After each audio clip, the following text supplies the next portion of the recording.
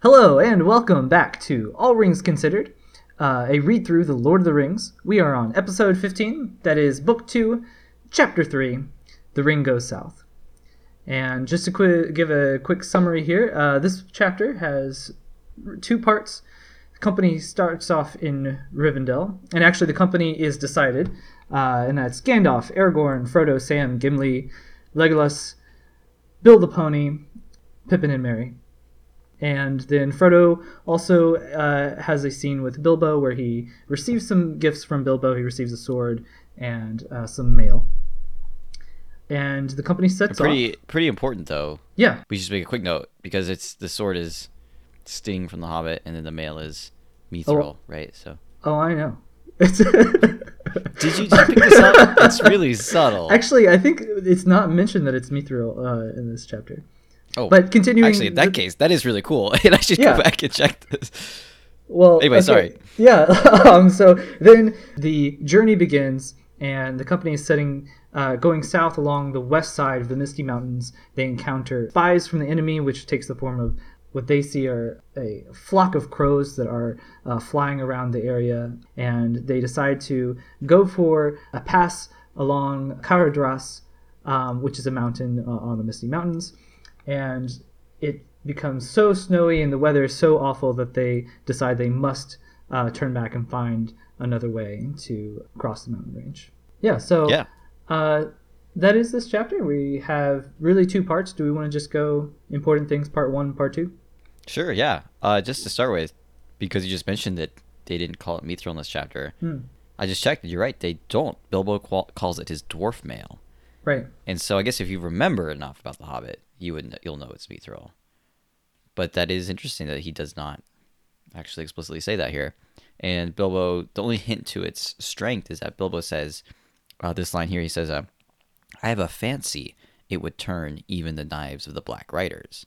Just that, I have a fancy it would, instead of an outright statement. And then, nice little kind of bit a bit of setup here for how later on it is going to save Frodo's life pretty significantly.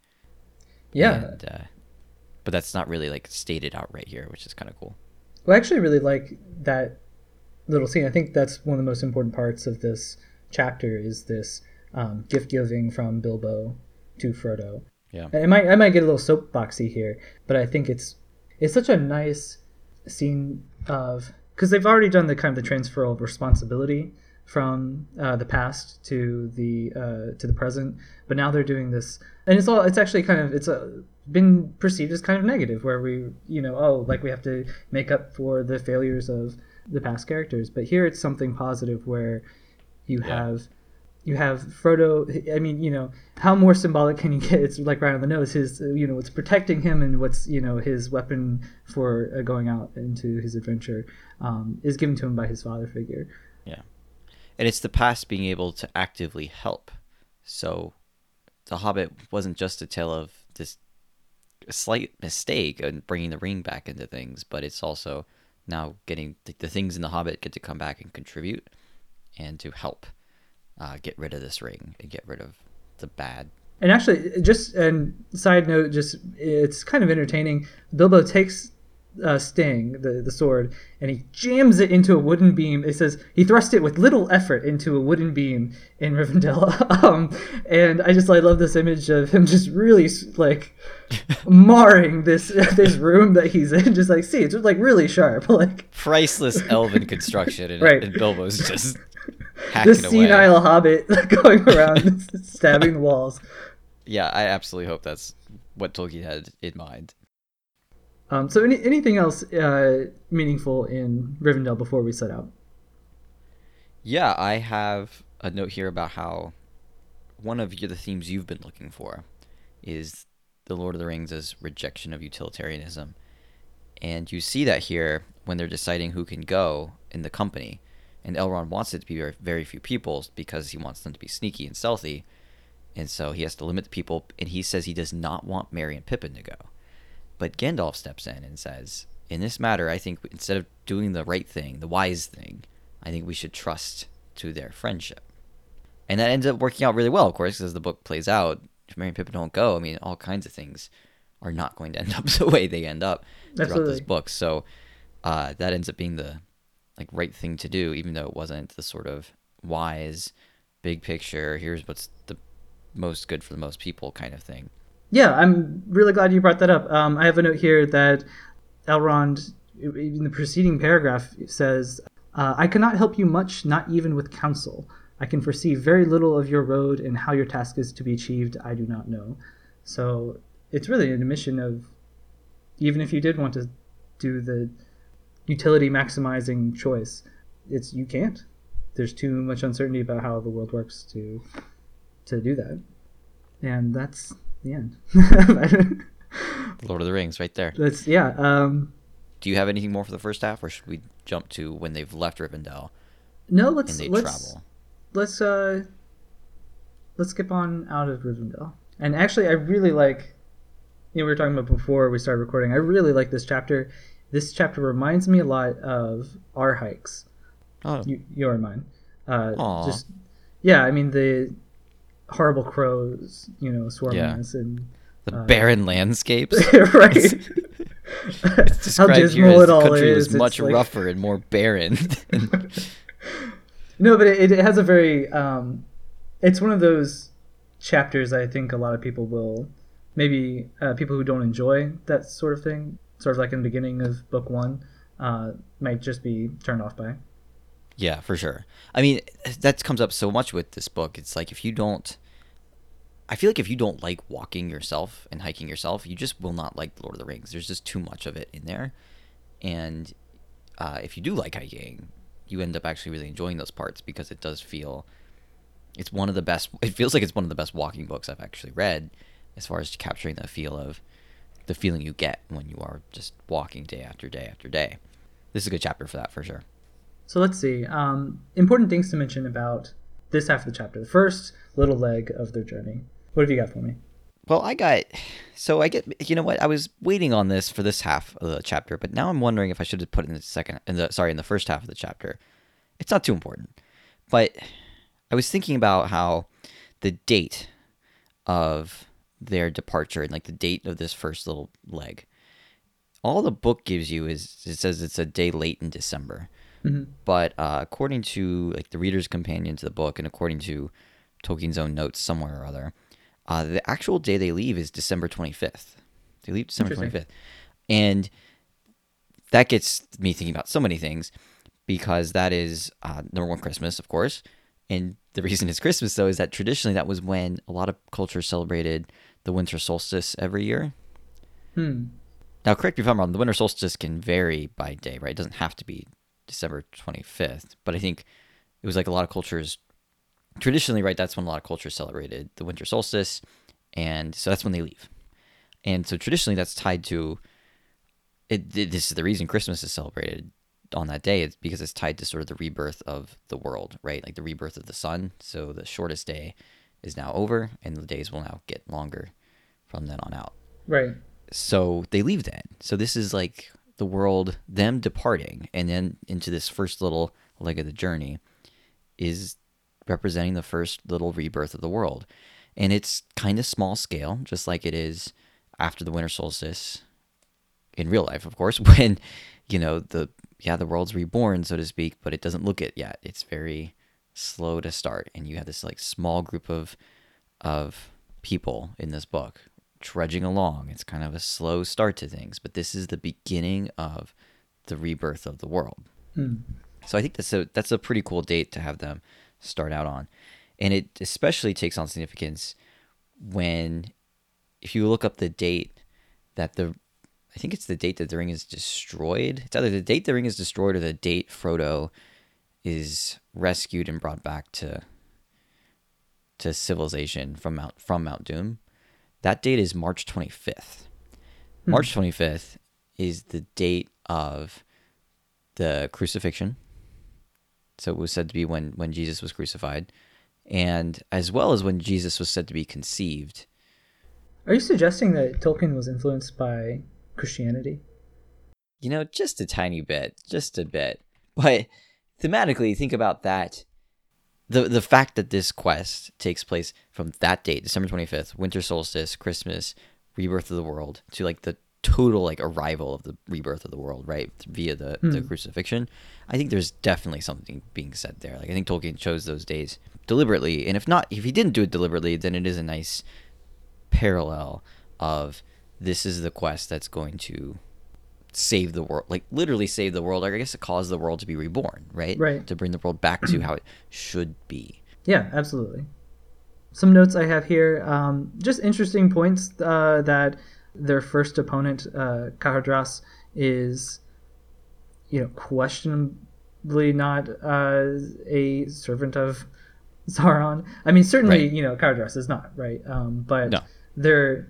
their troubles first. I actually really like that this chapter they spend so much of it, and ultimately fail, struggling with the weather, and struggling against this force of the world that is not necessarily, certainly malicious, but not.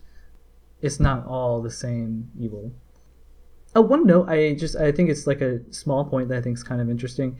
Gandalf has, we know that Gandalf has one of the rings of power, and in the Lord of the Rings, fire is often associated with, they call it the flame imperishable, which is, in some sense, the soul of God that is within each living being's soul in Middle Earth.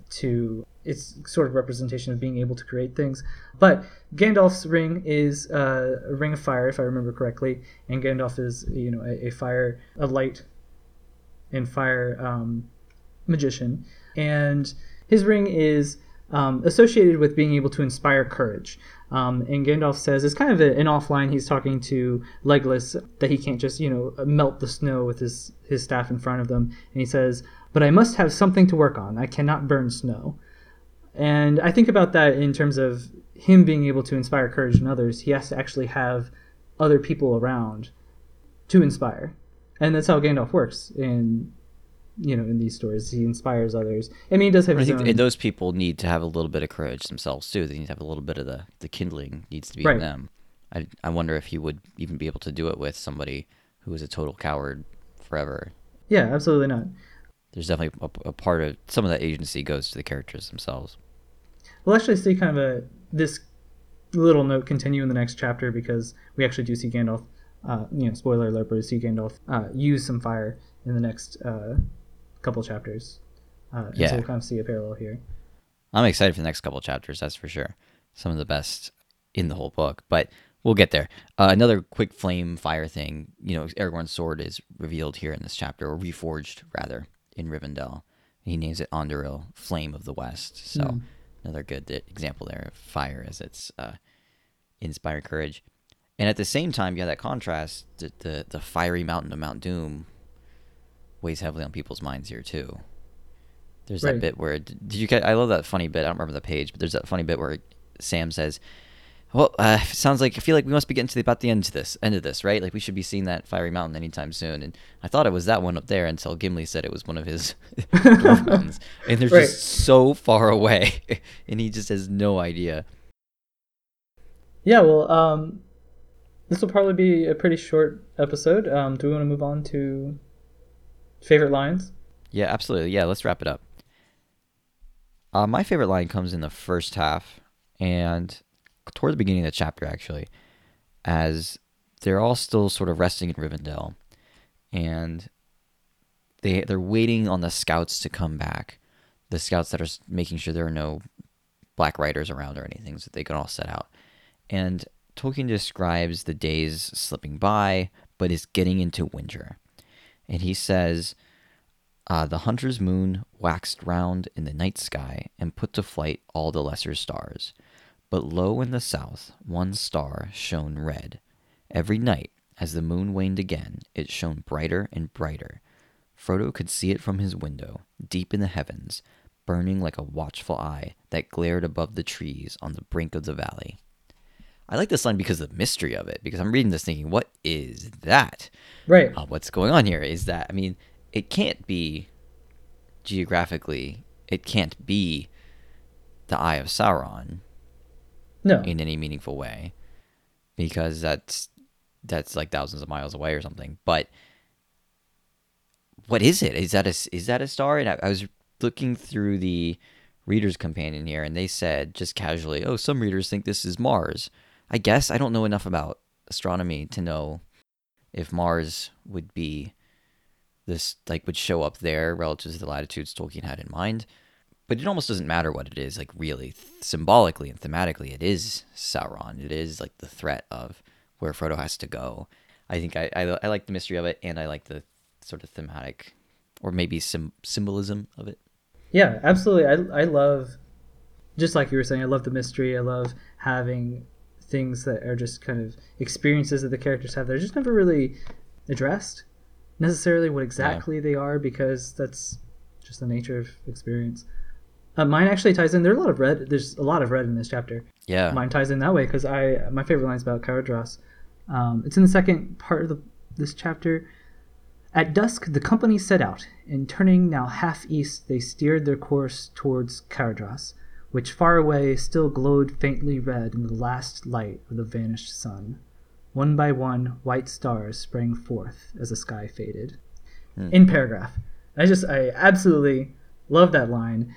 And I think it's kind of I think it kind of represents a lot of what I really like about the way that Tolkien describes scenery and just describes the experience of seeing something, where in the beginning it gives this direction. Okay, so they're steering their course towards Caradhras, and then it gives, I see this mountain, right? I see this glowing red, just peak, and it's such a moment in time, right? I think Tolkien really that's what I like, is he captures moments in time where that feeling where it's sunset, and then I just see it's a description of what it looks like, but you can just see the expanse of time in it, where one by one white stars springing forth, just this pop pop sort of just out from the distance. And so it's not actually describing what the characters are doing, but it's describing what that sensation was like. I just love it. Yeah. I mean, there really is, to go back to something you just said earlier, there's a lot of red in this chapter, but also, and you hear this in the line you picked, there's also a lot of twinkling white star imagery in the chapter too. And that's the visual texture of this chapter, which I think is interesting. Flames or redness happen a lot, but then also white happens a lot. Whether it's the snow of Caradhras, whether it is the Mithril is described when that comes up, and it's described it's shown like moonlit silver and was studded with white gems. I don't know. That's a really cool contrast he has going on. Nice visual texture he has going on throughout this chapter. Yeah. Gives it a distinct character, I guess, especially compared to the chapters we're about to read, where we're about to get no color whatsoever. So, for at least for a little bit, I guess some red at the end of Bridge of Khazad-dûm. So, I guess we'll talk about that then. With that being said, we will see you all next week for Book 2, Chapter 4, A Journey in the Dark.